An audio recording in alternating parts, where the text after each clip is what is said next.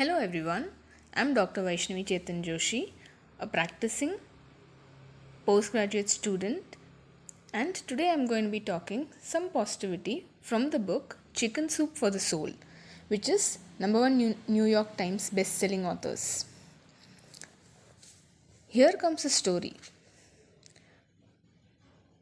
Quote, signs from the soul come silently as the sun enters the darkened world. This is a Tibetan saying. The story about the donor. From the words of the author herself, author of this story, Mary M. Jelinek.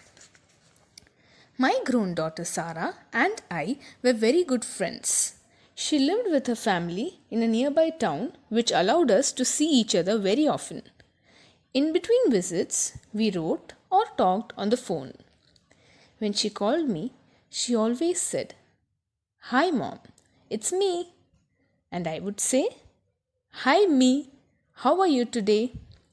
She often signed her letters simply me. Sometimes I would call her me just to tease. Then my poor Sarah died suddenly, without warning, from a brain hemorrhage. Needless to say, I was devastated. There can be no worse pain for a parent than to lose a beloved child. It took all my considerable faith to keep going. But then we decided to donate her organs, so at least that much good could be coming from such an otherwise tragic situation.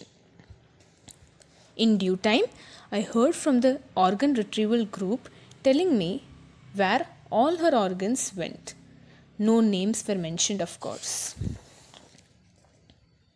About 1 year later, I received a beautiful letter from the young man who received her pancreas and kidney. What a difference it made in his life. Praise God. And since he couldn't use his own name, guess how he signed his letter? Me. My cup runneth over. Thank you very much. This was a beautiful story from the book Chicken Soup for the Soul.